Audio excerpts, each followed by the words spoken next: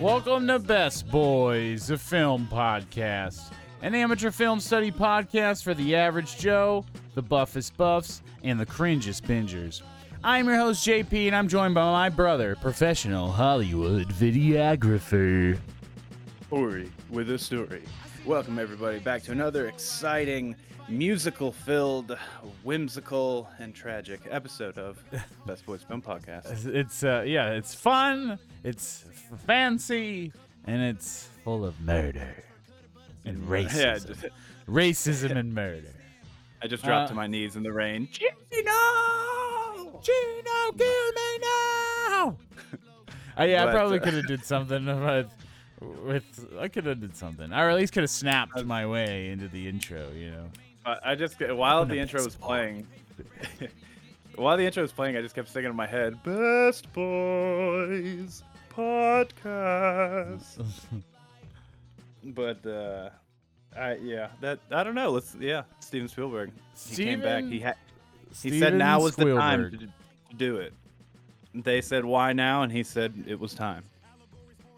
West Side Story. So yeah, this Spielman. I feel like it's felt like a weird director to do because it's like one that every millennial child has probably seen like over half of his films on accident. You've seen them on reruns. You've seen them because you've begged to see it 1,000 times. And honestly, he's probably one of the, like, even before you get to your teen edgy phase with your Tarantinos and Finchers, when you're a kid, Spielberg is a household name, you know? Like, I knew who Steven Spielberg was as a child. I knew George Lucas, but for some reason, and like Star Wars was holy to me, but Spielberg's name was like, oh, that motherfucker makes movies. Movies. Well, you know, me being obsessed with Jurassic Park as a kid, really just threw that in. And then my childhood friend Jared loved Indiana Jones. So between the two of us, and then Star Wars bridging that gap, it was the household names for sure. I mean, how many like Star Wars and Jurassic Park toys did we have? And everything has Lucas on it on the Star Wars end. And Steven Spielberg is just so iconic with so much stuff. And I regret not seeing a lot of these older movies until later in life, because I feel like it would have been a lot like more nostalgic to have seen it a lot. What am I trying to say? Seeing it like at the time, like I've never seen Close Encounters before, like Jaws. I didn't really see the full way until later in life, and the Indiana Jones, like Raiders of the Lost Ark, I saw young, but. A lot of these, I still haven't seen, even looking at the list. I've seen most. But he's made so many movies that there are several that I have not seen. I haven't seen 1941. I haven't seen The Color Purple. I haven't seen newer ones. Like the most new, I guess. I haven't seen Ready Player One. I forgot that he even did some of these. Lincoln, Warhorse, Bridge of Spies. I haven't seen any of that. I didn't see Indiana Jones and the Crystal Skull. Yeah, same. I have seen Munich. I have seen War of the Worlds. I've seen Minority Report, AI, Saving Private Ryan, Jurassic Park 1 and 2, Schindler's List, Hook, all the Indiana Joneses except for the new one. I just realized. It's like I've seen double-digit movies of his, but he's just made so many movies. It's crazy too, and so many of them are he gets Academy Awards nominations for like consistently. Oh, and that's the other thing. He has his critical movies, and then he has these blockbuster family all-time like movies that like you show kids. Adventure films, I think, is what I was thinking about, like how to describe his bread and butter. Like it's sci-fi, and then there's, like Indiana Jones is just straight adventure, but there's just a sense of adventure in all those kind of films. It ties them together. And Jurassic Park's got some horror elements, but it's like there's something about it, like there's a lot of positivity in his films as well. Obviously, except for like Yeah. Schindler's List and some others, but generally the popular ones are very positive. And that was something I was thinking about with Close Encounters. Is that Mm. we live in an age where there's a lot of bleak and pessimistic sci-fi stuff, and even fantasy now with Game of Thrones is very bleak and very dark and very negative, and I like that shit. And it kind of is translating from the dark comics and sci-fi stuff from the 90s and the 80s, and just finally making its way to the screen over the last decade. And obviously, yeah, we're talking about over the last decade. But it's something really, really special when you can still tell a compelling tale that doesn't fill you with dread. It fills people with hope. And just like it makes you think, and you think about big things, but it's not in this sense of like dread and bleakness. And you gotta, I really, there's a really special value in that, I think. As somebody who really enjoys feelings, whether they're negative or positive from watching films, that's like kind of what I'm into. Watching his films just reminds you of like being a kid, more than like probably anybody else. It's even like, because that's what I felt with Close Encounters. Like I hadn't seen Close Encounters as a kid. I've seen that ending scene with the colors and the lights many times, but I have not seen the whole film from front to back until last year. And this feels like a kid. Same with E.T. We watched E.T. as we've probably seen bits and pieces and reruns of it, but to watch it front to back as an adult a few years ago with our mom, it was just it felt like being a kid again. And we weren't even alive when E.T. came out. Or we weren't even alive when Close Encounters came out. But we had a Jurassic Park, we had Indiana Jones, we had those things too. And yeah, I don't know, it's something special. And I'm sure everybody has nice things to say about Steven Spielberg, and like the importance of his movies to pop culture and to our childhoods. But yeah, I think that's about as good of an intro as you're gonna get. You have anything you want to add? Yeah, I was gonna add on to your the lack of dread and hope with Close Encounters specifically. I was the ending was just like a breath of fresh air because it's like it was new to me because I hadn't seen any of it before, and it just felt nice to go back to something like that. That's a nice like little vague but still positive Yeah, ending. not I wouldn't say it's even a fully happy ending, but No, 'cause you there's don't hope know. in it. Yeah, And I it doesn't think end on a downbeat. and it's like mystery and hope and adventure. And like Yeah. we're going into the unknown, and it's like Mm, not this dread fest like I'm doomed to death. mm, I'm going into the unknown, but it's perilous and I'm doomed to death. But it's something about like it's like old novels were more like that. Like you mhm, think about like your Journey to the Center of the Earth or something like that. 10,000 Leagues Under the Sea. It's like these fantasy kind of stories that like bad things and good things happen in them, and some of them have problematic things, haven't aged well. But there's like an adventure. It's more about the adventure, and getting in, but they always make it home in the end, one way or another. mhm. So what I feel like we should talk about West Side Story first. Yeah. Which honestly makes it less about Spielberg, because this movie has such the musical and movie has such a history. So just to give you a brief background, is West Side Story was first written in 1957, and the old movie, came out in 1961. So when we saw this as kids, and I know we first saw this each in music class growing up, and I had a strong resistance to watching this movie. I think we were in a time where masculine, you were really worried about being seen as like masculine, or you didn't want to be seen as gay or something. I mean, just to speak plainly of how it was. Yeah. And so when you saw a movie like this with lots of men like dancing, and there's like it's really really good choreography, but it's like almost some of it looks ballet, like it's like very prancy, and the way that they're moving around and like the fighting and stuff, like it's something very macho but done in a very artistic and dance not artistic dance sort of way, which I think kids at the time would associate with women. And so it made us all feel like always felt weird about it, because I thought it was interesting and cool, but I was like, nah, this is lame because this isn't what, like, people would make fun of somebody who did this.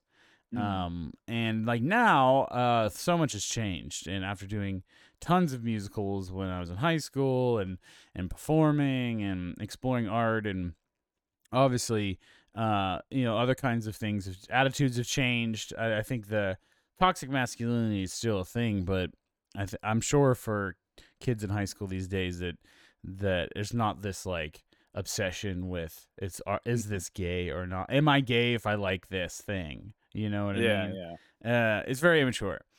So, and it's really getting off the topic, but it is something that I have always had with the history of this film and the musical. And then I remember our high school did West Side Story, I think when I was in 8th grade. It was before I went to high school and did my first musical. And that's when I thought, like, this is pretty cool. That's when my attitudes were starting to change. Because it was like I saw live a musical that I was familiar with because I saw it in music class. And it was like, I just really started looking up to these high school people that were in it. And I really wanted to, this is when I knew that I wanted to do musicals. Yeah.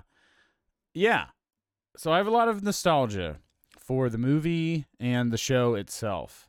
And one thing, I got a little off topic, but one thing I wanted to bring up was when the musical was when the movie was made, it was contemporary shit at the time. I think when we saw it as kids, like, it still feels like a musical about an older time. You know what I mean? Yeah. Yeah, 100%. But that was like contemporary topics and language and fashion and all that stuff, you know? Yeah, I mean, it's just like, especially when you're just watching it in fragments in, like a 40-minute class, a 2.5-hour movies spread across like a month, watching it on a small, like, crappy TV. It's like hard to really even like pay attention to it and take any of it seriously, especially when you're in like for me, I think I was in like 6th grade when I watched this, and it's Yeah, it was like like I'm 6th or 7th grade, probably 8th grade, maybe. yeah, and I'm like listening to Slipknot and System of a Down in my free time, and then this is what they put on, and like that's another thing to bring up, is that the early 2000s were a very masculine time. Yes, extreme, a lot of just anger, angry, white yeah, anger. young male anger time for no reason. Yeah, but yeah, so it was just like, and I never really liked musicals, and to this day still, like, I have my ones that I like, but for the most part it takes a lot to get me to get into one. And like you were in musicals. I only did one in middle school and just didn't have a good experience with it, so it kind of shied me away from what to do. But I appreciate it and like what it is, and watching these two now, so far, so many years removed from it, um it is there's a lot to like. There's surprisingly a lot to like. Well, there's just so many doing it. Even I face it doing it. Is just you get pressures from your friends that are from other things. Like my football friends would always make jokes. My sport friends would make jokes about musical or whatever, and just like always discouraged. It was always kind of discouraging, but yeah, I just had people messing with my costumes and stuff on the show days, and always trying to like, someone specifically got me in trouble over like a non thing to try to get me kicked out because he wanted my spot. Oh my god, I forgot about that. Yeah, Oh my god, it just I kind forgot about of that. soured me to musicals and theater people and everything for a Yeah, while. but theater people are definitely weird too. And that is totally a thing. But it's nice to be able to just enjoy it as Yeah, that's what I mean. As an So long now. experience of art experience rather than Yes, as a matured artist in a way, and just like expectations to like, oh, you should do this, Core. You should be this. yeah. And I can just sit back and just take it as it is and enjoy it. uh, with fresh eyes and a matured perspective. So Um, I think the best way to go about this is to talk about the new one and try, as we may, to focus on the new one as its own thing. mm, And then I think we should talk about the old one and compare and contrast. okay. And Mm. so so the new one stars Baby Driver. Ansel Elgort. You got to Yeah, say the name. It's Ansel such a Elgort. and that's no disrespect to the man. He's a good actor. I like saying his name, Ansel Elgort. Ansel Elgort. um and also Rachel Zegler as Maria, Arena DeBose as Anita, David Alvarez as Bernardo, Mike Faced as Riff, and the classic Rita Moreno, who was in the original 1961 as the shopkeeper Valentina. So Oh, that was gonna be it's gonna be a quick fact. We'll talk about Rita Moreno in a minute. But what did you think about West? Did you watch this one first, right? yeah. I watched this one first. So did, Or yeah, no, no, so no, did I. no, no. Sorry. I watched this one second. Sorry. Mm, Oh, so I yeah. watched this one first. I'm kind of glad I did because I was trying to not compare it to the old one. I have a really hard time when things get remade of a thing I like. Is I just like every time they change a thing, I'm like, I don't like that. I don't like the changes usually, Mm, because I have a strong, memory of the original experience, and I don't want it to be a different experience. I think, and mm, this is a different experience, and I actually didn't dislike it at all. And as far as having somebody like Steven Spielberg attached to it, I kind of wasn't sure how it was going to be, especially the way that his late career movies have been. I wasn't sure what I was going to expect. But this movie is very vibrant. It's very vibrant and mm. colorful and also very kinetic. I think one of the biggest different. It's very. I don't want to get to the differences yet, but it's very kinetic. Like the camera moves around, Mm. and it does a lot more than in than a musical. You're on a stage when you see a musical, and you see it from this one perspective. And musicals are really good. Theater is really good about giving you different angles and different perspective, like playing with the set and things to give you different feelings and perspective. But it's not like a movie. And this, I think, really wanted to try to make a three-dimensional musical experience. Mm. Um, and it really did try to make it more like a film than a musical adaptation. Like it has musical numbers, but I Mm. feel like it's less stage oriented, especially when you compare it to the old one. Yeah, Um, yeah. I was gonna say to that note, I think that's one of the things why I like this one so much was the amount of space there was between the songs because of the added dialogue and shots and scenes and stuff. It was enough of a gap to because a lot of the times I get burned out on musicals just from like songs being back to back to oh, back I don't without mean the the plot advancing. space. I don't mean the Um, space between dialogue and songs. I mean like how the camera moves in and well, out yeah, and, yeah, and yeah. around. It's moving around. The camera's moving constantly. Yeah, yeah, it's not like the how I guess Cats was, where it's all just they shot it like a stage, even though it was a movie. Um, But from like the what the old reviews one. The was. old one has a lot Yeah, more static shots. mm. It very much goes for just like the wide, and then your two side shots for coverage. Yeah, there's a lot more Uh, closer up, more close ups. yeah, there's Which, tons of Steadicam in this new one. yes, yes.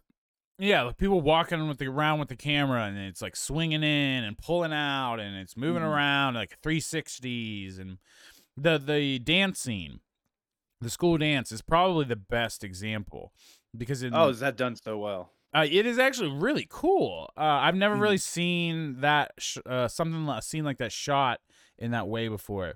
And it's so purple and yellow. There's a lot more color, and it just looks really good. And it has like these like glares. The lights like have this glare on them Mhm. a lot. and I kind of Yeah. wasn't sure if I liked it at first. Like I thought it might have been a little bit cheesy, but I realized it is the 50s and it is kind of this stylized kind of version of late 50s in New York. Yeah, Um I was gonna. There's so many like J.J. Abrams style anamorphic flares in this movie, like intentionally. Like there are lights just set up in the background just to cause flares and to create all these like hard light scenarios. Which we'll talk about the cinematography a little bit down the road, but the well, I mean, I'm kind of getting to that now. That's what I oh yeah, I love the look of this movie, from the lighting standpoint. With all having said that, like so much of this movie, I don't know if you notice, like the bubble, it's like a warp on the edges when it does those Yes, whip around yes. shots.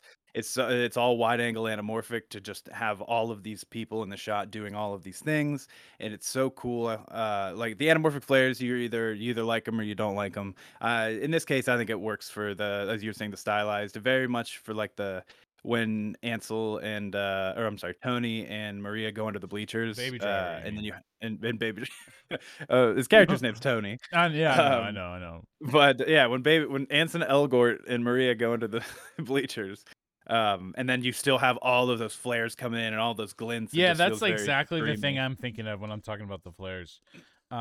Yeah, yeah. I think the cinematography is amazing, and it's the Mhm. thing that makes it, I think, special versus Yes. other musical adaptations. One of the things I love so much about this too in the lighting is so many things now it's very much soft lighting, and there's a lot of not as a lot rare use of just like main hard lighting throughout your whole thing. This whole movie is just hard daylight, artificial hard daylight too, coming on everybody's shoulders, blasting everybody, all the Yeah, sides it's of the super buildings, bright. and It's it's super bright uh but it looks so well with the cameras that they shot with. The I because the think that this colors is pop. 1165. Yeah, and it's just but even those like the slums part where you have all that gray and all that, it's very bright. Even though it's still dark, it's still very bright and Yeah, it's fits super. in the world. Yes, I agree. I Does agree. that make Yeah, sense? even when things are drab, they're like so lit up. Yes, Um, yeah. Like the opening thing where he pops out of the thing with the paint cans from the basement, and it just like, oh, this looks like you're in like a World War I battlefield, but at the same time, it's like it's upbeat. It's not, you know, that it's not bad or anything's like that happening because of the way everything is just like not stage lit, but just like fun daylight lit, if that makes sense. Yeah, Uh, yeah. That is one of the biggest strengths I think of it. And I think that's what I noticed a lot of movie people I follow are giving it good reviews, and I was like, really? And I think that they were just a lot of people were on the technical side geeking out about this, and I think mhm, maybe some of that gets lost on me more than others. But I could totally recognize the really amazing camera work and cinematography and just the way the coloring is mhm, and in the costuming and set design, it just all really complements the palette mhm, and it's really meticulously done, the lighting, and I think that's the biggest strengths of the film, is that it makes it that's what makes it feel like a film and a movie and mhm. less like a musical, like on stage. Yeah. Even to the effect of the choreography, I think is much more toned down in this movie. The dancing, there is like big dance numbers for sure, but Mhm. if you compare it to the old one, I have to do that for this. Yeah. Because I do want to talk about the dancing in length a little bit more about the old one, but the dancing is much more subtle. Like they do like have these inspired and influenced moves that remind me of the old one or the show, on the not just the old one, but the show, the musical, Yeah. but it's not constant. And like they have fight scenes where they're actually fighting, and they try to like It blend it more in with reality yeah. than it be like this stylized fighting and stylized dance. Like the dancing fighting Yeah. is all part of it, and I really like the Mm. dance fighting, and I didn't understand it as a kid, and I think Mhm. maybe that's because, or maybe that's why they maybe backed off from it a little bit in this one, but it is a big difference. I think that maybe might help it be a little more digestive to younger people and modern audiences.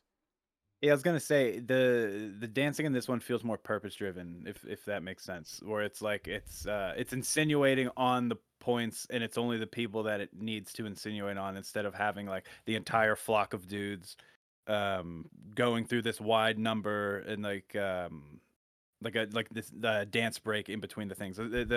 Like when the Jets are doing their song, like walking down the streets and stuff in the beginning, or Yeah. later when they're all like prepping for the fight and stuff.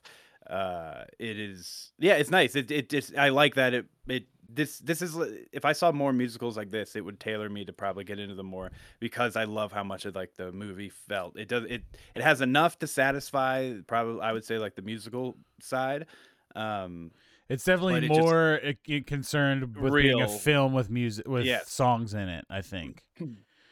Yeah, and I Um, like that. I think it's a nice mesh. I was gonna ask you real quick, while we're on this topic, did any of this seem like it was not a set, like a sound stage, to you? yes, I was gonna say a lot of the outdoor stuff really did seem like a real locations. Yeah. And I mean, if you look hard enough, you could probably see that it's art and set Yeah, design. yeah. Yeah, it's all But backlot. yes, but they really did a good job with the sets. And honestly, I agree. with the old one is also all sets, but and it looks good too, but it's like it gets obvious because the way it's set, Mhm. it's like put together like a stage.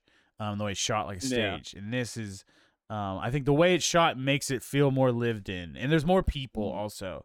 Like you get way bigger, you get scenes with like crowds of people in the streets and stuff like that. Mhm. Like it feels more lived in and more real, even though it's still like super colorful and stylized and whatnot.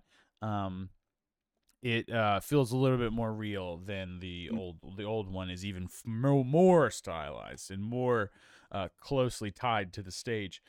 Um, yeah, I mean, Yeah. but there are some things I think I liked. I think I would have liked a little more. I thought the choreography is not as good to me. Like it's not like I wanted more dancing, but I think when there it was, um, I thought, like, especially with the gangs, I thought that they could have been better. Also, I think my issue, the first issues I have is like I didn't know how I felt about the gangs, the Jets Mhm. in particular. I actually think that the Sharks are done way better in the new one than they Yes, are in the old 100% one, agree. and there's significant reasons of why, beyond just the performances and the casting. But I think the Jets, particularly Riff, I wasn't a big fan of the character who played Riff's performance. I thought he was. Really? I felt like the accents sound so much better in the original to me. In the new one, they Yeah. sound like they're doing like imitations of imitations. You know. Yeah, I Um, wonder if that's like, because that's the accent of the time versus the someone trying to recreate. It sounds like way more it was probably a lot more natural to Yeah, do. you're right. No, honestly, you're right. I don't think about that. Like I think that these are actors acting, and they probably could be around people that still talk like that when Mhm. the first movie was being made. Um, Yeah. People probably talk like that for another 5 years after it was made.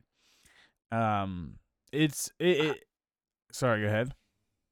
I was gonna say who was my not favorite cast choice, but I can finish your what you were saying. Yeah, I was just saying that was a complaint, but now you brought up a point why that would be.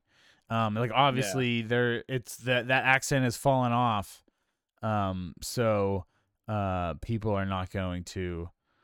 There's Yeah. less people with Yinzer accents than there probably was in in 1957. And stuff like But when you that. It's hear someone just doing it, it sounds so unnatural. yeah. So it does feel like a little bit of an imitate. It doesn't feel as quite as natural. But go ahead. What were you gonna say? I was gonna say, and I hope this isn't a hot take, but I was not crazy about Ansel Elgort, Baby Driver, in this. I felt So like a lot of I people felt like don't like him in this. he had two facial expressions: slightly surprised and dead face. And I don't know. His singing was good. I thought it was Yeah, okay. I thought Like, his singing was good. yeah, Um, coming from just like the whether an actor can sing or not. I don't know what his background was, but it was pleasantly surprised at the good singing. But I just could not get into his character and how he was delivering his stuff. I don't know. I like the original Tony a lot better, I think. I think they're similar though. I get why they casted him. I think they do have a Yeah. vibe. They do have a similar vibe. I Baby Driver does like Elvis face sometimes for me. Like he's like, but Hmm. it's like an understated. I was surprised he didn't get cast in that Elvis movie. But that everyone's really hot for that Austin Butler guy. Um, the preview for that played before freaking Yeah, yeah. Batman. That's why it's in my head. Um, but yeah, I mean, I think he was fine. I thought he was fine. I mean, he's not a big emoter, but I Mm. actually in the scenes where he was, like fucking like around the Rumble, I thought he was Mm. good in all the Rumble scenes. Yeah, I thought he was Um, really good in the Rumble stuff. I agree with and that. like he was stiff at first, but I think that's kind of just the vibe that he has, and he opened up, and like that's what he was kind of in Baby Driver too. Like he's cool, Mm. but also kind of like quiet and awkward at the same time, and that's definitely what Tony is in this movie. I was fine with it. A lot of the reviews on Letterboxd from young people seem to really dunk on Ansel Elgort for Yeah, whatever reason. I don't know if he got canceled or something, and I just missed it. yeah, I don't know about that, but like for me, it's just like it was hard to take the character seriously. Was like because he's given his like deadpan, no emotion, emotionless face when he's in the gym. Like it looks like he's just looking through the crowd for I don't know. Some Before strange. the show. Yeah, before the show, I said he looked like a predator lurking. And then A lurker from Left 4 Dead. so you got him lurking in the gym, and then he meets up with Maria or whatever, and then after that, he doesn't know where Maria lives, but he's just in the alley shouting her name and like giving his lurker face still, and until like the next song starts, and he like his voice emotes and has range and stuff, and it just felt so awkward and weird. And then did you like that him being on parole change? Uh, So I didn't. I feel like that it was like, whoa, like if you were a jailbird in this time, like I feel like you'd be a little bit of a pariah. yeah, Not to the gang, but to like as far as dating material and whatnot. yeah, and Like like you after he almost kills. murdered somebody. Um, Yeah, but then he kills the brother. It's like clearly, if I was Maria, I'd be like, "Oh, so he just has a path for murder. He has a yeah, taste for murder I because didn't he's like killed that. two people or almost." So it's like it makes no sense that she still was like, "You know what? I don't care how many people you've killed. Let's do this." And it made the ending feel weird. Having that, like at Yeah. first, I was like, "All right, the parole thing gives weight to the why he can't participate in the Jets and stuff. That's cool." But then it just kind of sucked everything out of the ending and made it feel weird. It didn't it made it feel like it just didn't make sense for her to still wanna, like, run with him because their encounter takes place over 2 days. It's Um, just like it doesn't. I don't know. It seems too extreme for the character. Tony's like like a nice guy, but they talk about him like he used to be this real killer. And I guess they do that in yeah. the old one, too. But it's just more believable that he did something bad and was in like juvenile, like some kind of Mhm. juvenile program for bad kids. Like that made more sense to me with the old one. And this one, it's like he was actually in prison as a child, Yeah. as a He almost killed 17. a man. He's 16 in jail. Um, Oh, that's the other thing about the age thing. I I don't don't know have how any old idea what the anyone. ages Yeah, are. that's 'Cause true. I don't. Bernardo and Anita are married. When I was like, "Alright, well, maybe in the '50s, they had adult dances, and that was Well, a thing." people got. Yeah, that's true. They are married, and it was like really. I mean, even if they got married young, like people got married in high Yeah. school. Our Yeah, well, grandparents the did. Um, the only one that we get an actual age is Maria's freshly 18, she says. And she's like, she makes a line that's like, "I'm finally 18" or something when she's getting her dress ready for the so dance. yeah, that would mean And that Bernardo and Anita are they're out of high older. school. Which why would they be at this dance? I thought So it it was a makes me school dance. I thought it was too, but after watching both of these, I was like, maybe it's just like a '50s thing where like It's like a adult dances were spawn. a thing. But in the old Like, one, they specifically say this is a school sponsored dance. oh, shit, I missed that line. But yeah, Um, then it just feels weird. Uh, yeah, I actually didn't think about that. I'm glad I didn't think about that, but I don't things know. I I think. feel like they did change a bunch of things that maybe did need to be changed. But they didn't bother me either. Like they weren't. Mhm. That's how I felt about Anybody's. We talked about Anybody's. I think is a really great character. And in the old one and in the new one, and I do like that they tried to modernize it. And in the old one, it's pretty ambiguous. Is Anybody's a tomboy? Is ambiguous? Is are they gay? Are they trans? But they are like definitely a representative of like an LGBT character in this story, and it's very ahead of Mhm. its time. Whereas now they explicitly make Anybody's a trans character, and I think I didn't have any issues with that. There is an awkward line where they really want to make sure that gets super explicit. Mhm. But other than that, I really liked the character, and I was fine with the performance in this one, and I still think the character was handled well. Other than that, and yeah, yeah, I was fine with that. Other Yeah. changes I can't really think. I can't really think of off the top of my head. Other than like the dance, there's less dancing. The arrangements, I'm Mhm. not that crazy about. For these songs that I know, I didn't like the music in a lot of these. It felt very like overproduced and I don't know. It felt like too cheesy. Like it could have Interesting. been more orchestral sounding. It could have been more like I don't know. I don't Yeah, there's know. there's definitely parts that I feel were died down and muted, but overall, I was like, oh, for a modernized take on this, I was like content with it. Like the singing, I I was got- actually fine with, which I was worried I Mhm. wouldn't be. But the Yeah. singing I thought was good of everybody. It was Mhm. yeah, the music I did but the arrangements and the music I thought was is weaker. Mhm. And I think that's an issue with modern musical adaptations is there's something about the way that they produce the music that just like it's too like it just sounds too produced. It's too shiny. It's too Yeah.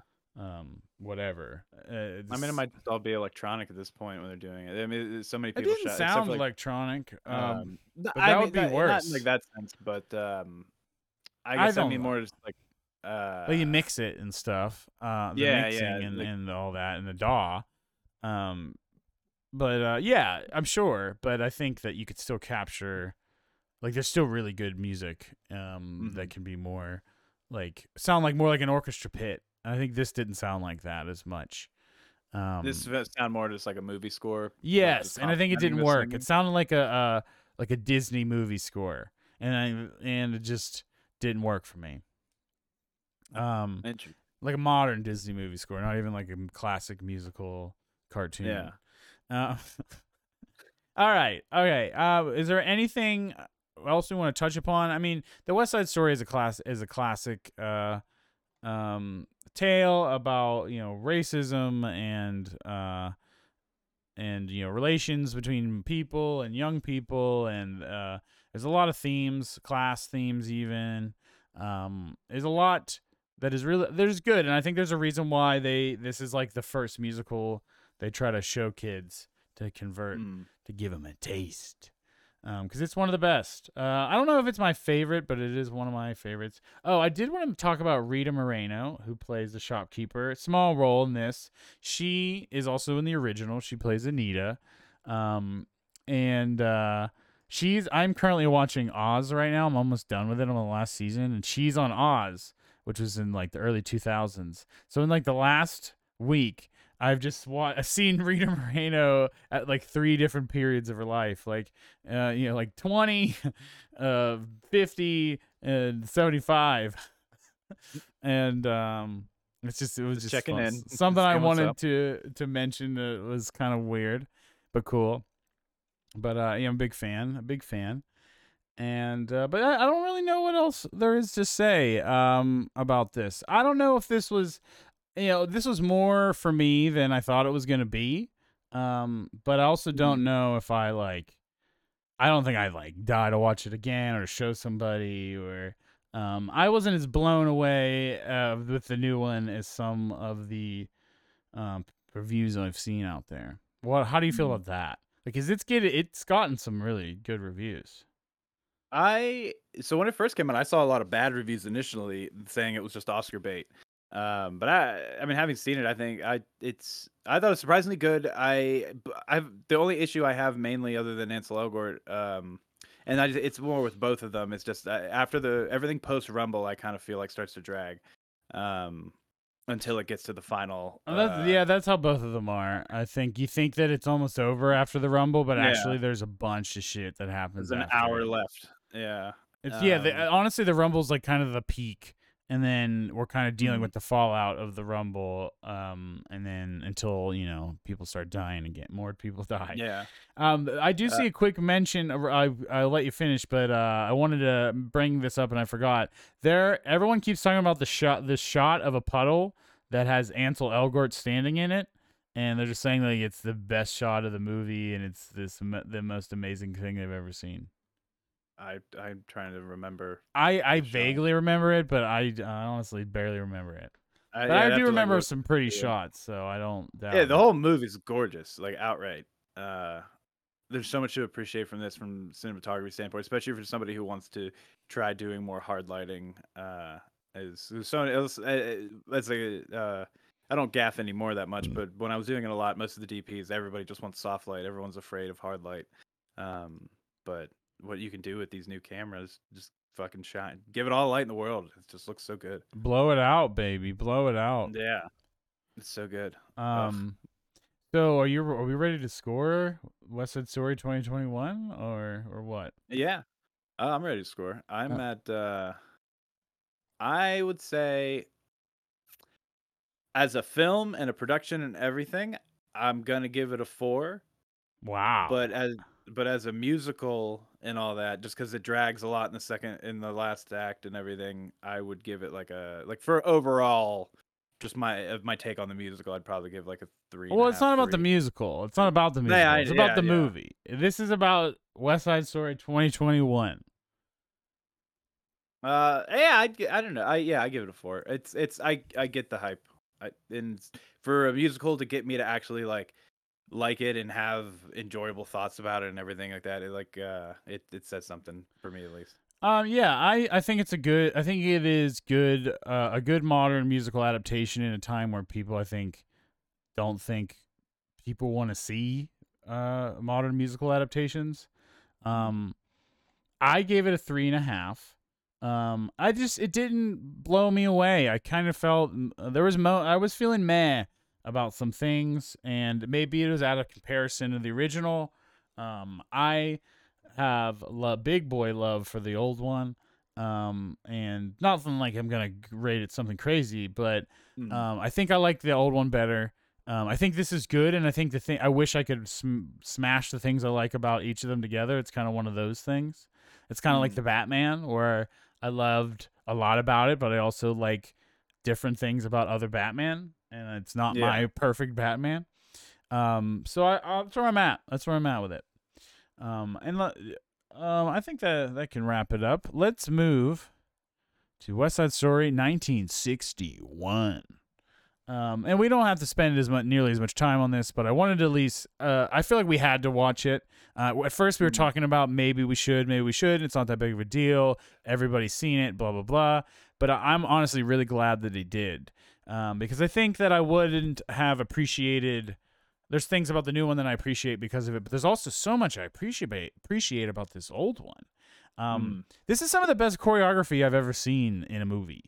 Um, and just like and I love these big wide shots where there's like big Mhm. groups dancing. There's like the movements are really big, and their arms are going up, and their legs are kicking, and they're spinning around, and they're Mhm. and it's just like the energy and the way the movie does have this kinetic flow to it because of the dancing. And it's honestly the dancing is what carries you from, I feel like, through the songs. When I Mhm. get fatigued by a song, I am entertained by this amazing choreography. Whereas I think in the new one, um, they don't have as much choreography, so then I'm just sitting here with the song and just watching this person sing the song, and it's more about Mhm. how they shot the song. Does that make this Yeah. relies on the choreography? Like the weight of Mhm. this film is on its performances and on its choreography and the music in the songs. Whereas the new Yeah. one, the weight of it is very much put on the cinematography and the way it's shot, and the casting, and the colorfulness of it, the vibrancy. And yeah, I keep thinking about there's these cool ass angles, and you just get like there's a specific shot. I saw a picture of it, but I don't have it ready. I should have saved it, and it was like it was from the side of one of these apartment buildings, and it was like through a grate, like a handrail, and there was just a shot of them dancing, and it was static, but it was like this weird angle. It wasn't quite Dutch, but it was like from the side and low, and they just have this like extended shot of them dancing. I was just like, man, this looks so fucking cool and hip, and just the color. And this movie is also incredibly colorful. And you got to think, I think this is something that people sleep on, but if you, and it's something I've discovered more as I've learned about films pre-70s, is once they color TVs and color movies, and what color movies were a thing, like filmmakers were all about trying to add so much color to everything. Like everyone's wearing bright clothes, and there's bright sets and bright, umbrellas and awnings, and everything's red and blue and pink and whatnot. And this is very much like that. Like Bernardo's wearing red, Riff wears yellow. There's a lot of people wearing purple. Like purple is definitely a color that's kind of associated with the Jets, the Sharks. And yellow is very much a color associated with the Jets. Tony wears yellow. A lot of them, it looks like it's part of a school uniform, but it just keeps popping up again and again. Some fun facts about this cast. So I already mentioned Rita Moreno. The guy who plays Riff in this one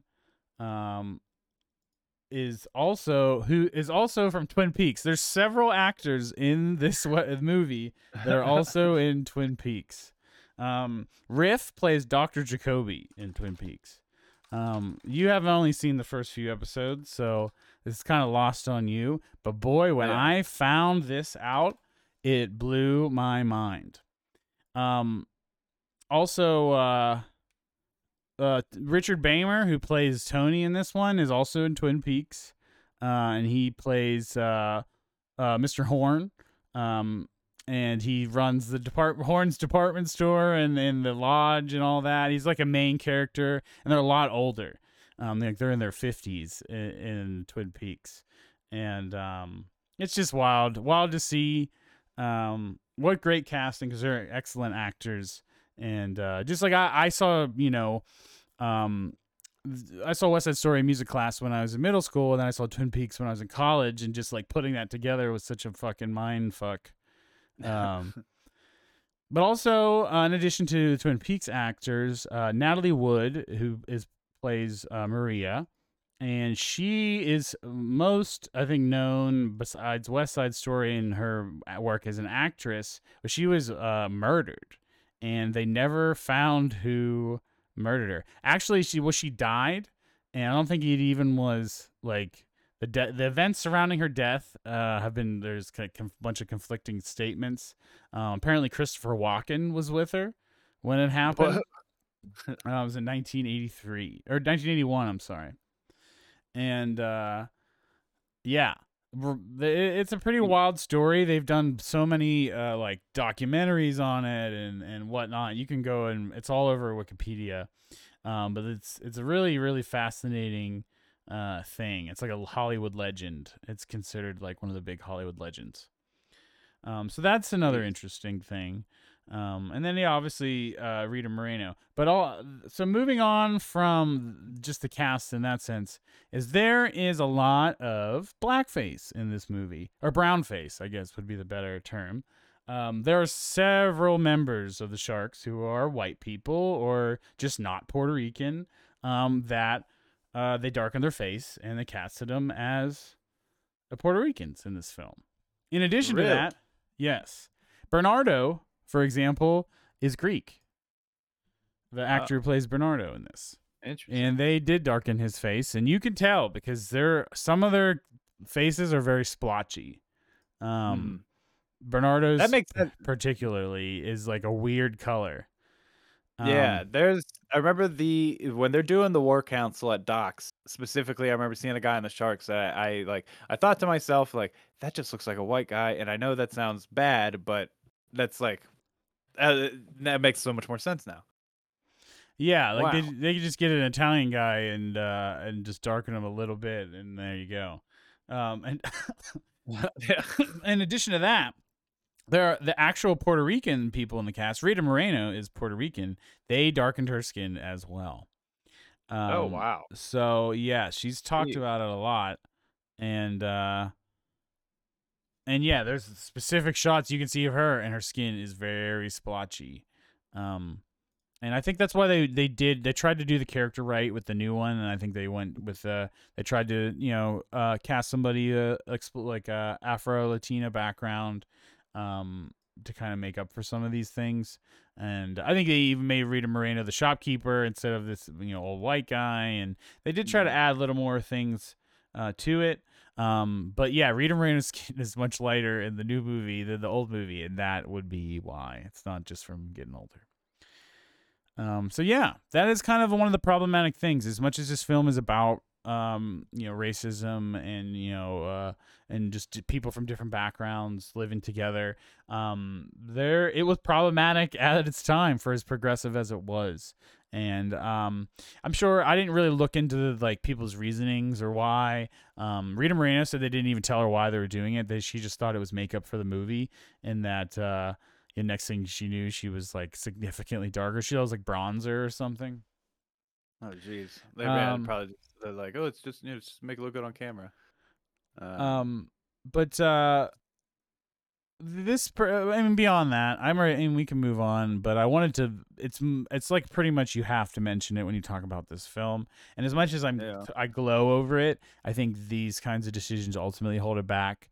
Um, then they're not excusable. Mhm. Um, but there is a lot to enjoy and take away from the film, and I do honestly like how much it feels like a stage, and it is a product of being a 60s film.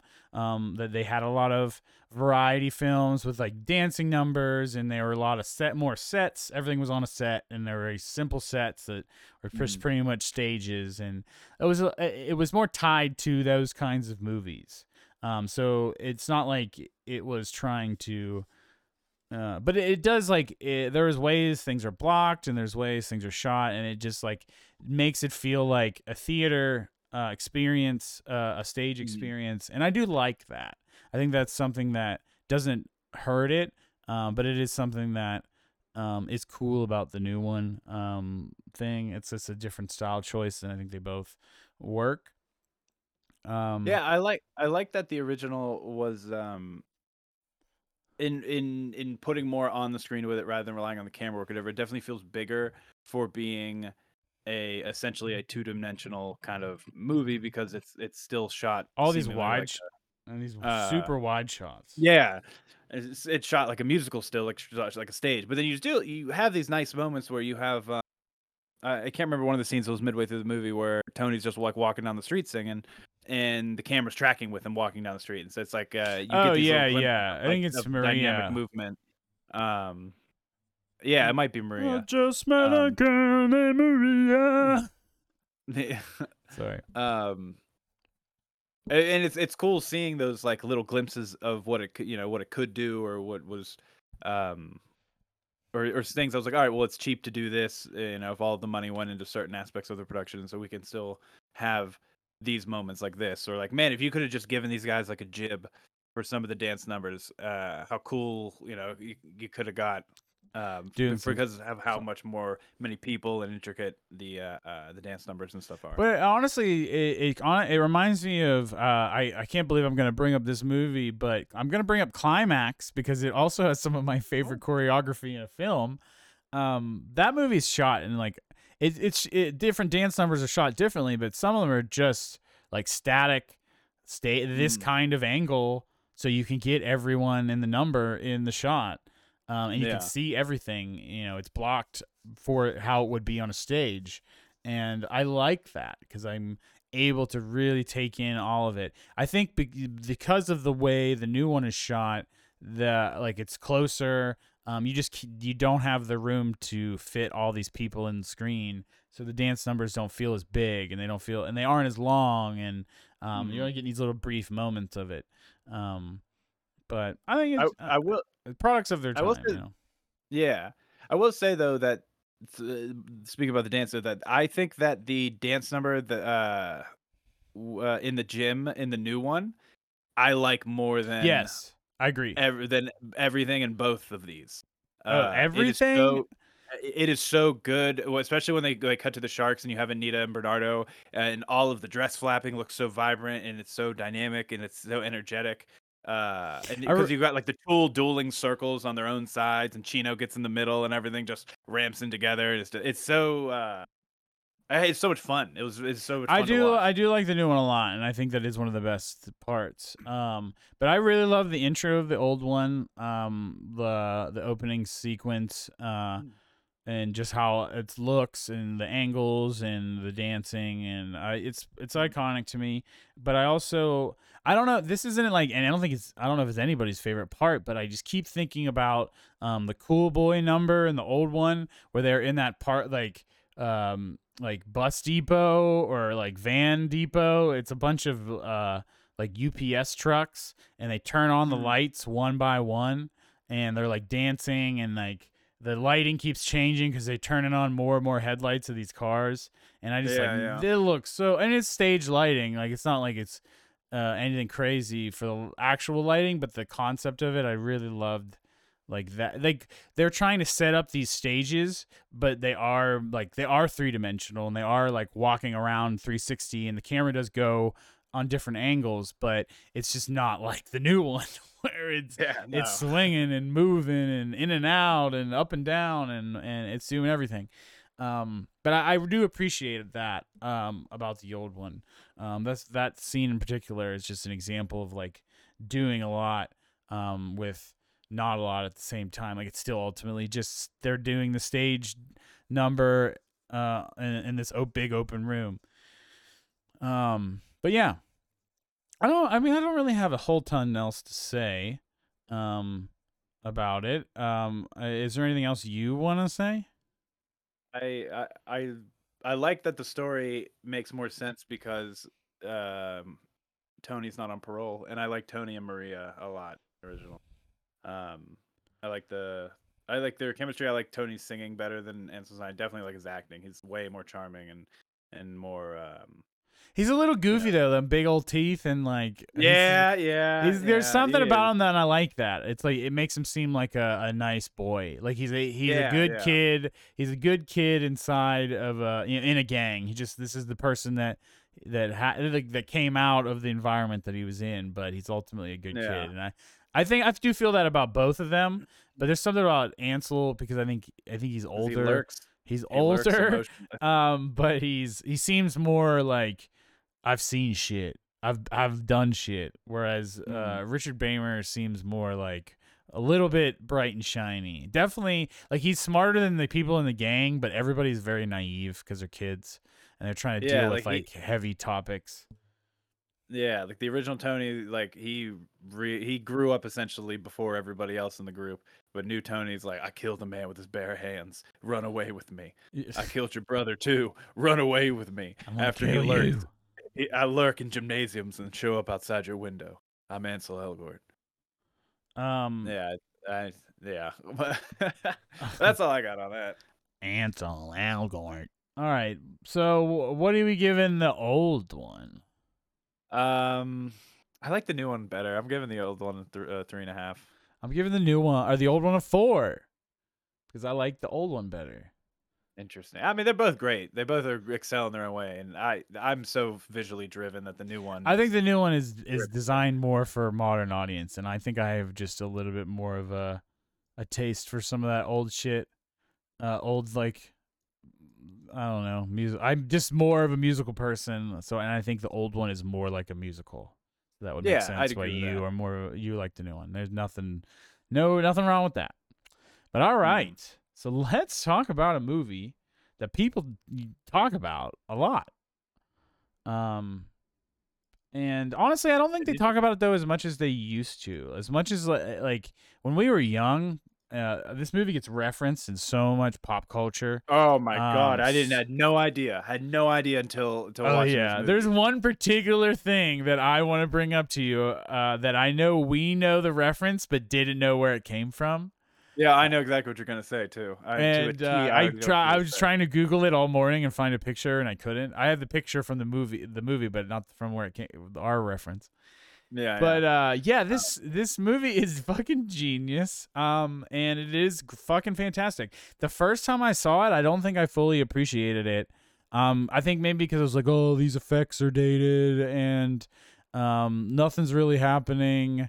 And I kind of poo-pooed it a little bit, but this time I was completely enthralled. I was like, this is a perfect kind of movie. I was appreciating.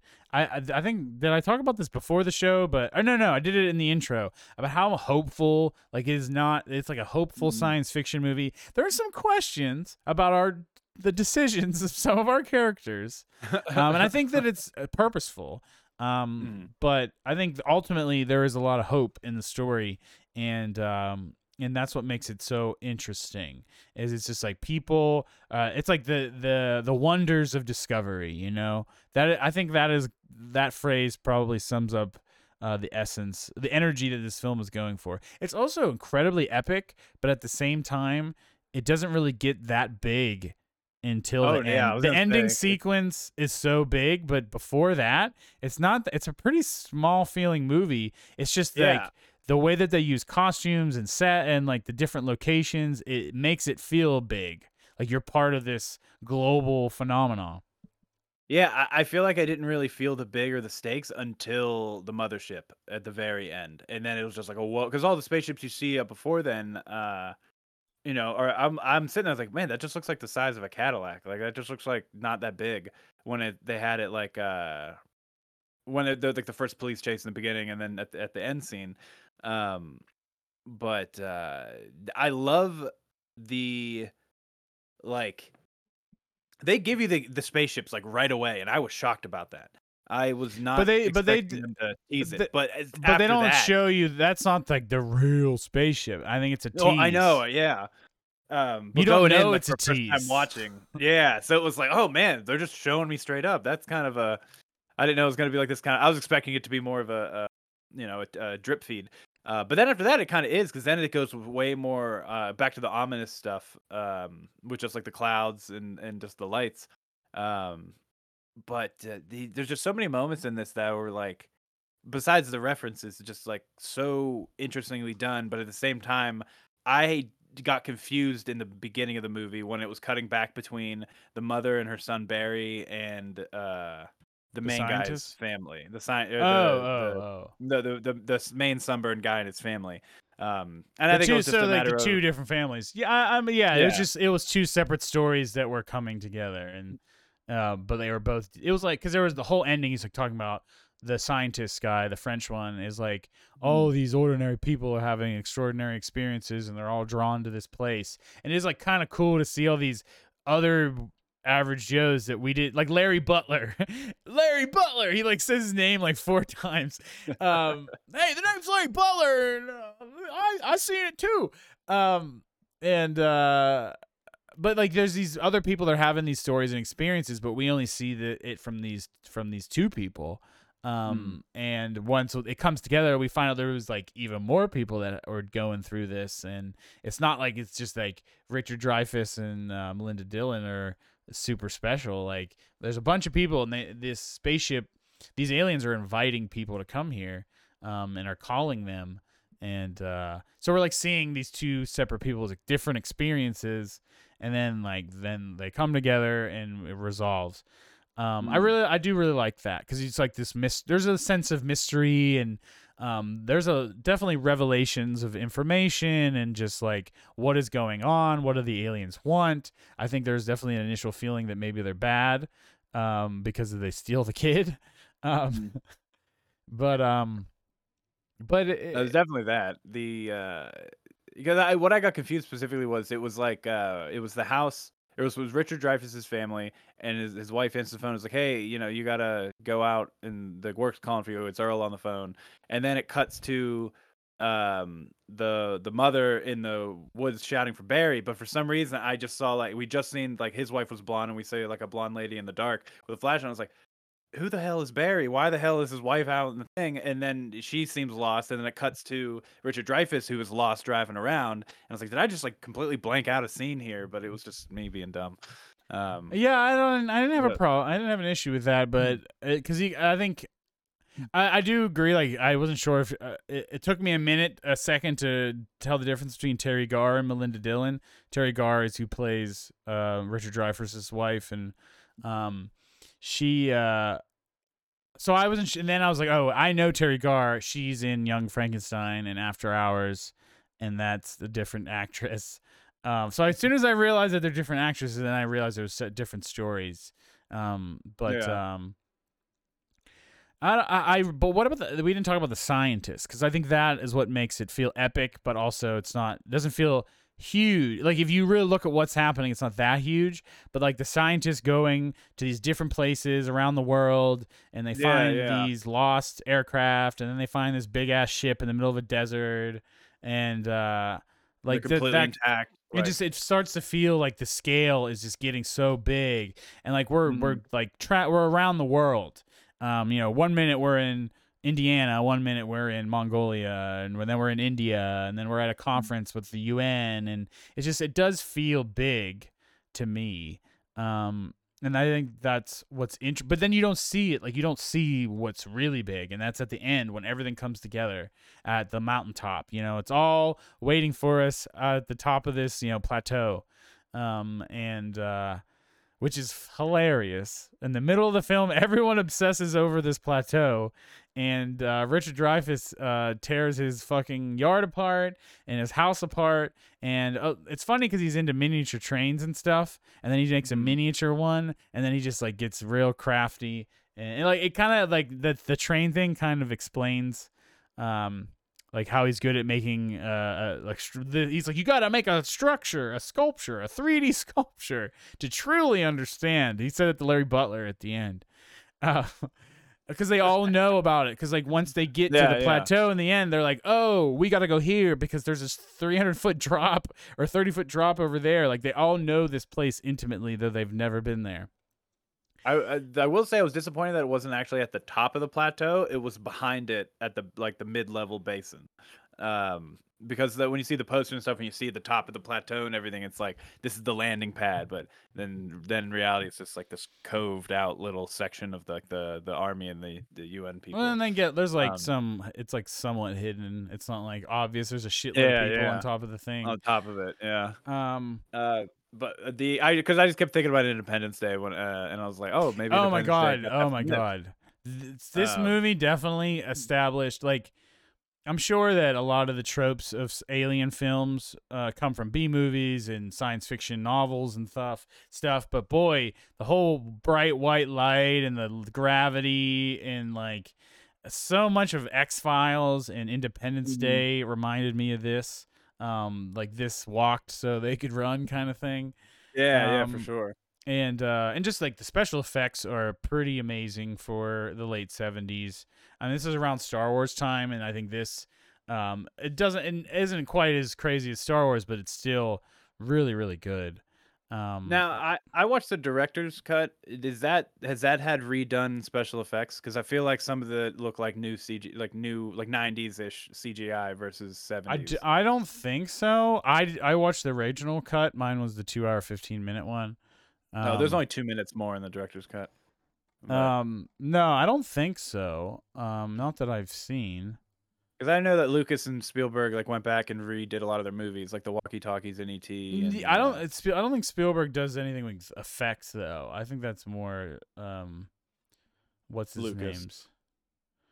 Apparently that the UFO at the end was inspired by the models used in Star Wars, which makes perfect sense. Star Wars definitely changed people's ideas of what spaceships will look like. Just like they're, instead of them being like smooth, sleek, like cylinders or saucers. They're like, they're jagged, and there's all these metal doodads, devices and things Mm. in and out. Like I think it's Star Destroyers or the Death Star. They're built more practically in their design rather than just assuming like a sleek thing can do it all. Yeah, like the technology's so far advanced that they don't need that kind of shit. It's just all aerodynamic, perfect. Exactly. They're Yeah, it so makes things advanced. feel lived in when you do that kind of stuff. That kind of when things are not perfect, they feel more realistic, less like I don't know, like softened. Like the edges are Yeah. softened, Yeah. But all right, but the visual effects are great. I really like the sense of scale. I think I want to talk a little bit about the cast. Richard Dreyfuss, apparently, Steven Spielberg did not want to cast him in this film, even though that Richard Dreyfuss basically talked Spielberg into casting him while they were filming Jaws, and and Richard Dreyfuss is excellent in Jaws. I think he's probably even better, but that's really funny. Apparently, he wanted Jack Nicholson, but Jack Nicholson turned it down. I thought that was funny. Interesting. Oh man, that would change the whole dynamic of this movie. Yeah, I mean, he'd be crazy, but he's like his chaos would be so much different. Richard Dreyfuss is a bit more Yeah, like lovable. Is a more lovable idiot in this one, and yeah, I for like it. sure. I agree. 'Cause I feel like if He's the energy of an average Joe. Like he's short. He's like a little. It's like a little stocky, do you imagine if Jack Nicholson brought in like his Shining crazy into it? Just how Yeah, ridiculous. no. Maybe that's why. Maybe that's why Spielberg wanted him though. Is like channel that kind of crazy. So the lead scientist, the Frenchman, Claude Lacombe, is played by Francois Truffaut. Does that name ring a bell to you at all? It's not.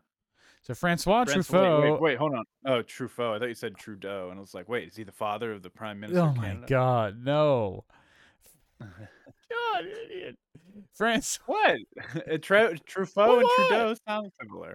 Yeah, tomato. Francois Truffaut is a French director and is considered widely regarded as one of the founders of the French New Wave movement, and has a bunch of films that are supposed to be important. I haven't seen any of them, of course. Looks like most of his work is in the 60s and 70s. Several Cannes nominated things. He did a Fahrenheit 451 movie, it says. That's interesting. Nothing to say about that? Hello? I mean, that's super cool. Sorry, I'm looking at his filmography with you. See if I knew any of them, but no, I don't know any of them. But that's cool though. I wonder what I wonder like why if it's Spielberg wanted him or they're just friends or what or how he ended up in like one of the like the lead roles, not lead but one of the main supporting roles. Mm-hmm. The translator who he says he's like I'm a cartographer, but I do know French. Yeah, I love that guy. Balaban. He is he's a writer, and a comedic actor. He was in the French Dispatch in a really small role. He's in a bunch of other Wes Anderson films. He's kind of in a bunch of. He's like a kind of a character actor and writer. But I want to at least mention him because this is probably the earliest movie I've ever seen him in, and I kind of he's like an interesting guy, and I'd like to know more about him. But I love the line where he's just like, "Well, before you paid me to speak French, I did this," and like for doing the coordinate scene. He's just like has a sass because he's like not doing what he was like meant to do. yeah, they're not paying him to do map things to do cartography. He is not I like the maps, silent. goddammit. He's not a silent cartographer, that's for sure. Oh yeah, bad joke. Halo. All right. Well, so we kind of talked about this pretty much all in its broad strokes. I do want to go a little bit in depth on the ending part because it is like the most memorable thing. The other scenes that are really memorable as the shot with the boy in the doorway and it's like the glowing orange. There's like I've seen that shot in so many things over the years. reference? Do you know what I'm talking about? Yeah, yeah. It's right before he gets abducted. Are you Yes. talking about the doggy door one, or the first time when he opens the The door first before the time when he monster? opens the door. Yeah, I have it on the screen right now, but yeah, the that is pretty crazy and pretty iconic. But I wanted to talk about the reference that we were talking about earlier. So when we were kids, we used to watch a show, a cartoon called Rocco's Modern Life, and Yes. there's a character called Filbert. And Filbert, when he reached a certain age, is like a puberty kind of thing. He was called back to the Galapagos Islands, and that was supposed to be they have some kind of like coming of age event. But so he would try to resist it, and he didn't want to go. Like he asked Rocco, and then to lock him up, and he goes crazy, and they get a bunch of I don't know if they got like takeout or he goes into the It was fridge and a massive cake thing, like with pineapples and things on it. yeah, it was a Like, massive cake, and he starts carving it, and then he's like, "There's soy sauce." He starts getting all the shit to make it look like the Galapagos Islands, and of course, the Galapagos Island model in this cartoon looks exactly like the sculpture that Richard Dreyfuss makes in his house. Devil's Um, Stone. the Devil's Tower, I think is what it's called. I thought it was called Devil's Stone. No, it's Devil's Tower. And um yeah, hilarious. When I saw this the first time, I was like, I was like, loved it, loved it, loved it. Um, the other thing that is Yeah. really interesting is, I don't think this is at a time when music was changing and synthesizers were becoming more and more a normal thing. Late 70s is definitely, I think, when the synthesizer fad really started taking off and new wave was coming on.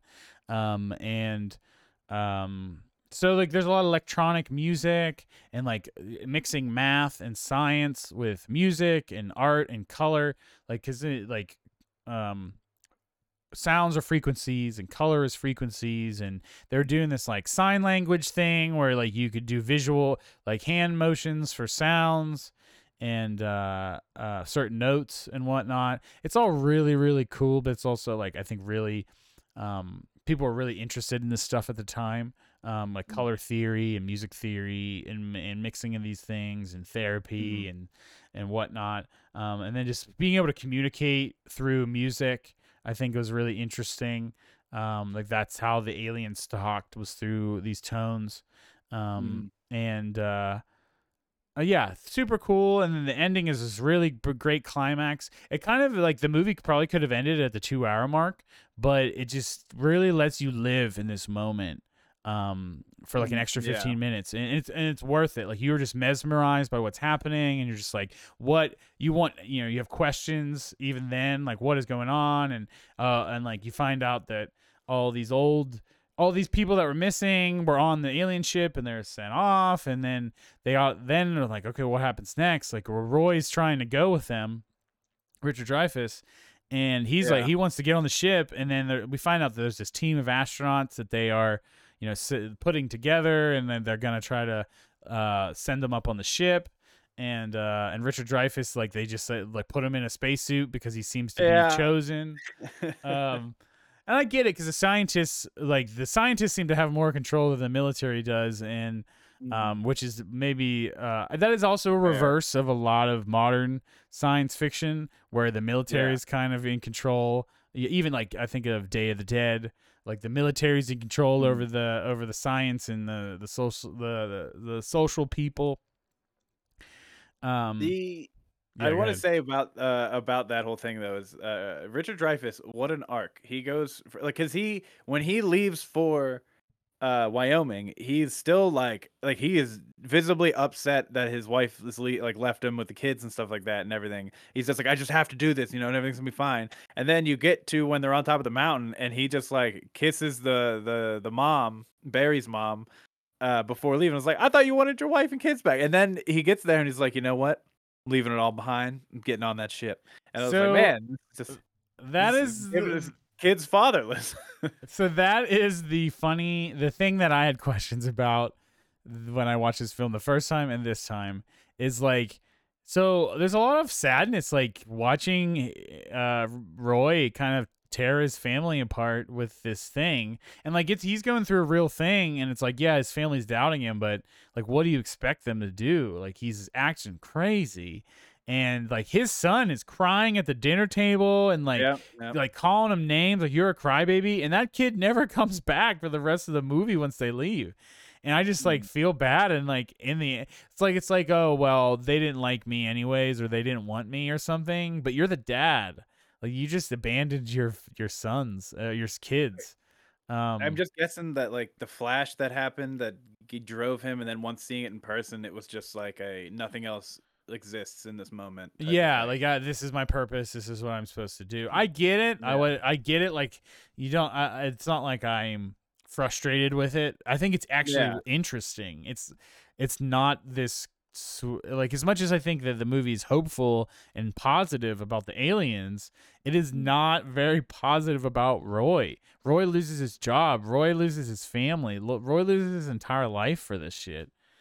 And but he Family gets no ultimately was closure. right. It's kind of some weird, probably maybe thing about like, your family should be supportive even if you're acting crazy, because what if you're right? Like it kind of validates nutso conspiracy people maybe a little bit, I but I I was taking it more as like, is your end goal worth leaving everything else behind? I guess, and because in most of the cases, it's usually not, and like those kind of like parables or this is whatever. just like a whole But once in a lifetime chance yeah, to you don't even know what's hang out gonna with a bunch happen. of He could 2 foot tall go up there and aliens. get probed or killed or whatever.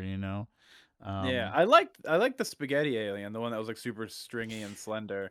I Yeah, didn't yeah. I care for honestly the little loved. I like the children's. aliens. Period. Like I know they're mostly puppets, or like little people in costumes and things, but they look really good. Like this movie has a ton of practical effects, but it also has like the lights and stuff. Like it's not all practical, but it holds up. It holds up.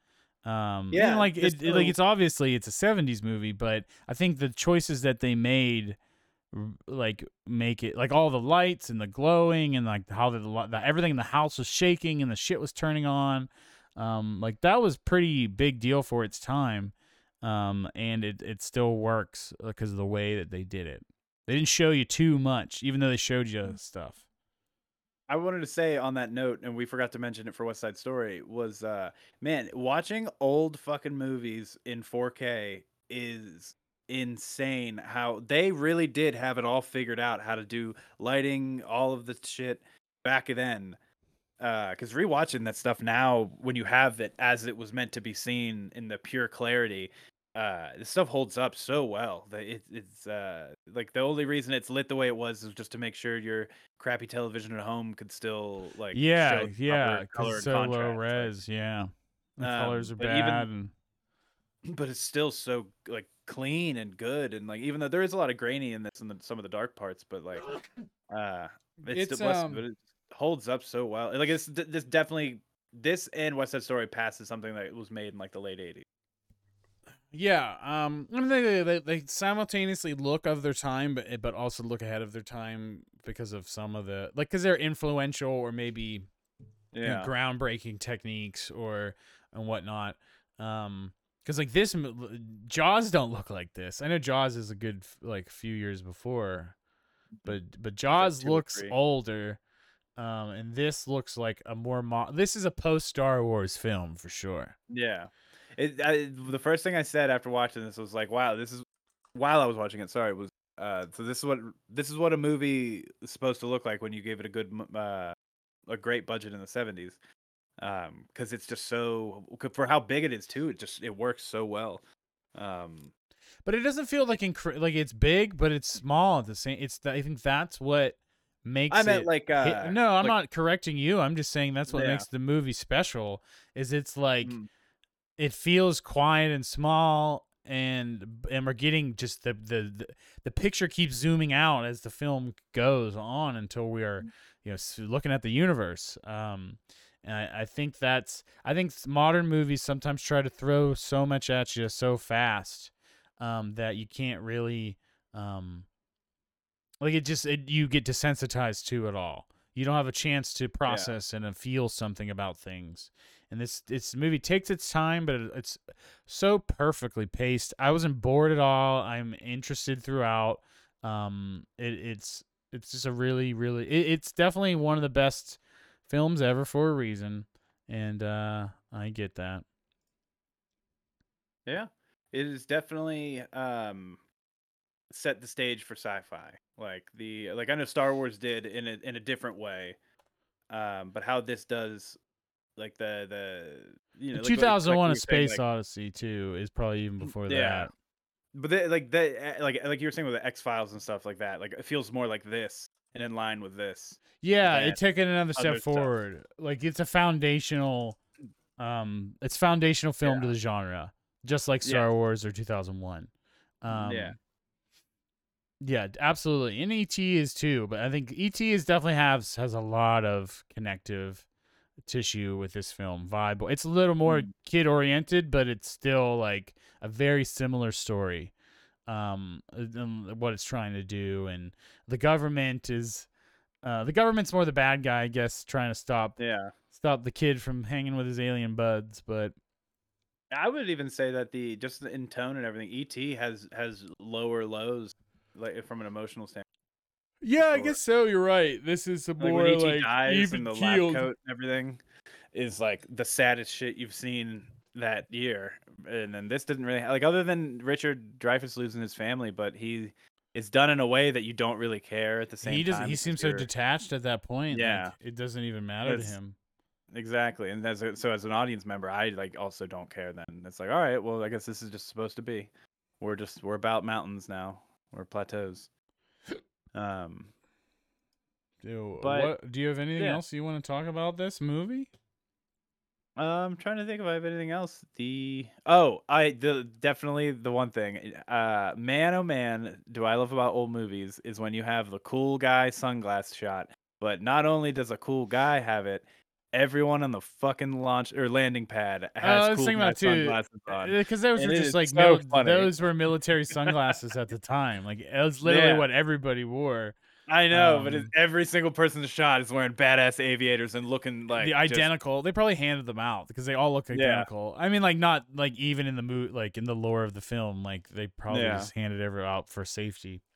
yeah. It's gonna be bright. Whereas He's today they brave. probably would just handed out cheap plastic, Yeah, Wayfarers or something, or even probably but cheaper as yeah. shit than that. Um, Well, I liked it. It was I thought it was a little cheesy, but like obviously it's of the time, but it was fun in that because like the fucking ramps coming down this is before any of the people even come off. And yeah, everyone's it's a very Spielberg feeling thing, I think, because mm, there's always a little bit of humor in his stuff too. Like it's like light, but like even when there's even like Jurassic Park, even when there's like horror, there's like these moments of levity or like where people are people.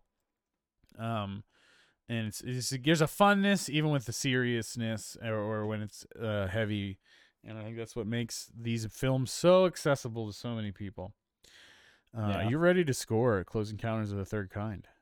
Yes, and I feel like I should give it a higher score, but I'm sitting on a 4, and I just feel I Why? don't know why. Why? Well, then I know. why? I don't know. I don't know. I feel like I enjoyed it, but I didn't. But I like I guess I didn't walk away like absolutely loving it or anything. It was but it's hard to when you're watching old movies and you have to have that you have to get away everything you've seen before because this started so many things. I think It's it stands on its own though. It's got a different vibe than a lot of yeah. things. For the reasons I was saying in the beginning, I'm giving it a 4.5. I think that a 5 is also pretty acceptable as well. But I'm giving it 4.5. I think like I said, the first time I watched it, I wasn't like blown away, but this time, I don't know what it was, but I just like saw it. I was like, man, this is a fucking near perfect film. Arguably perfect film. Yeah. I guess I didn't have any like real like we always talk about emotional attachment like this because this didn't really have like a low. It's pretty much its baseline is pretty like well, I'm sunburned and I'm on a whimsical adventure. Well, I And think I have emotional attachment. I think to Roy and like what happens to Roy and like obviously I was concerned about the mom not getting her kid back, and There's definitely emotional weight to all that. It's just this is not I think like a lot of people like, oh, emotional weight means I have to feel sad or feel like, and this movie isn't a sad movie. So, or even like in a happy sad way, it's kind of, it's beautiful and it's an adventure and it's fun, but I think that's what makes it special. And I think that movies kind of have lost how to do this and still make it really good. I think people, when they try to make movies like this, it ends up being like focus grouped and watered down and just not. It's either too shallow and too accessible, or it's too. It's trying to do too much, and it makes it hard to. It's unwieldy for a regular audience, whether by length or by density. Power. Look at Power of the Dog. So yeah, I don't know. I think this is a great example of what makes Spielberg one of the best to ever do it. Yeah, he's done so much good stuff. I was looking at his run in the early 2010s, where from The Adventures of Tintin to Bridge of Spies, all of those are Academy nominated for something. Yeah, even if it's stuff that wasn't popular, he still was always in the mix. Though some of it is because of his name. It's like, oh, Spielberg make a film, we better put it in there because he's made how many hits? Yeah, it's just interesting because going to something like War Horse, Lincoln, and Bridge of Spies, I guess they're like smaller, like going away from the blockbuster stuff. Yeah, for a good bit. Well, that's he's just got so much range. I can't think of a filmmaker that has is the big blockbuster popular hits mixed with critical hits, indie films, big budget films. Like he's just done it all. And you got to take your hat off to an OG. True. It's true. Pour one out. Not pouring out. He's not dead yet, but yeah, Jesus Christ, Corey. All right, so this was technically the beginning of our Oscar catch-up, and I think we're gonna pour a little more Heinz on this shit next week, right? And we're doing what? Coda and Drive My Car. Drive My Car. Well, I think we're gonna do all the rest of them. We don't have because I think we have 3, right? Yeah, King Richard, Drive My Car, and Coda are the 3 I believe that we're I can't missing. believe King Richard was nominated for Best Picture. Everybody said it was Oscar bait before it came out, but apparently it was Oscar bait enough. But everyone said that about Belfast. Bird is good. I swear, I think there might be a 4th one because we got 2 more weeks till the Oscars. It's at the end of the month. I'm pretty sure we have 3. I'm pretty sure we should only have 3. We had 4, but West Side Story I thought was the 4th. Gotcha. I'm double checking right now. Best Picture nominees: Belfast, Coda, Don't Look Up. You have to watch Don't Look Up. I've already seen it. That's it. I need to watch. We're not going to do it in an episode, but we can talk about it briefly. I'm not going to put it in a title. So Coda, Drive My Car, and King Richard for me. But you also need Don't Look Up. God help you. Jesus, it's movies. Fine to watch at home while you're farting around, like doing other things or hanging with your girl, your partner. But that's it. If I saw that movie in a theater, I'd probably hate it a lot more. Don't Look Up. Yes. Isn't it long as fuck? Yes, it's 2.5 hours. Oh God, man, we just had 2.5 hours. Yep. Well, you had your chance. You know, yeah, you should probably see Drive My Car before we do the Oscar episode, or not Drive My Car. Don't Look Up. So, yeah, you kind of build a backlog up for yourself there. Well, I thought because we weren't doing it for the podcast, I was just gonna watch it whenever. Well, we still need to. How can we do Oscar catch-up? I know. It's just something you don't have to analyze and take notes on. Just put it on. Maybe you watch it tonight. It's a novel idea. But all right. I'll see y'all next week. Make sure you like, subscribe, follow us on all the things. Best Boys Film Podcast, Best Boys Film Pod on Instagram and Twitter. We're on Facebook. Make sure you leave a review if you can on iTunes or comment on YouTube. And I'm Slob Thomas on all those things, and Corey is at Corey with a story with a K. And yeah, we'll see you next week. You better get your ketchup out. Oof. Corey's fucked. I've got 10 hours of movies to watch. Let's do this.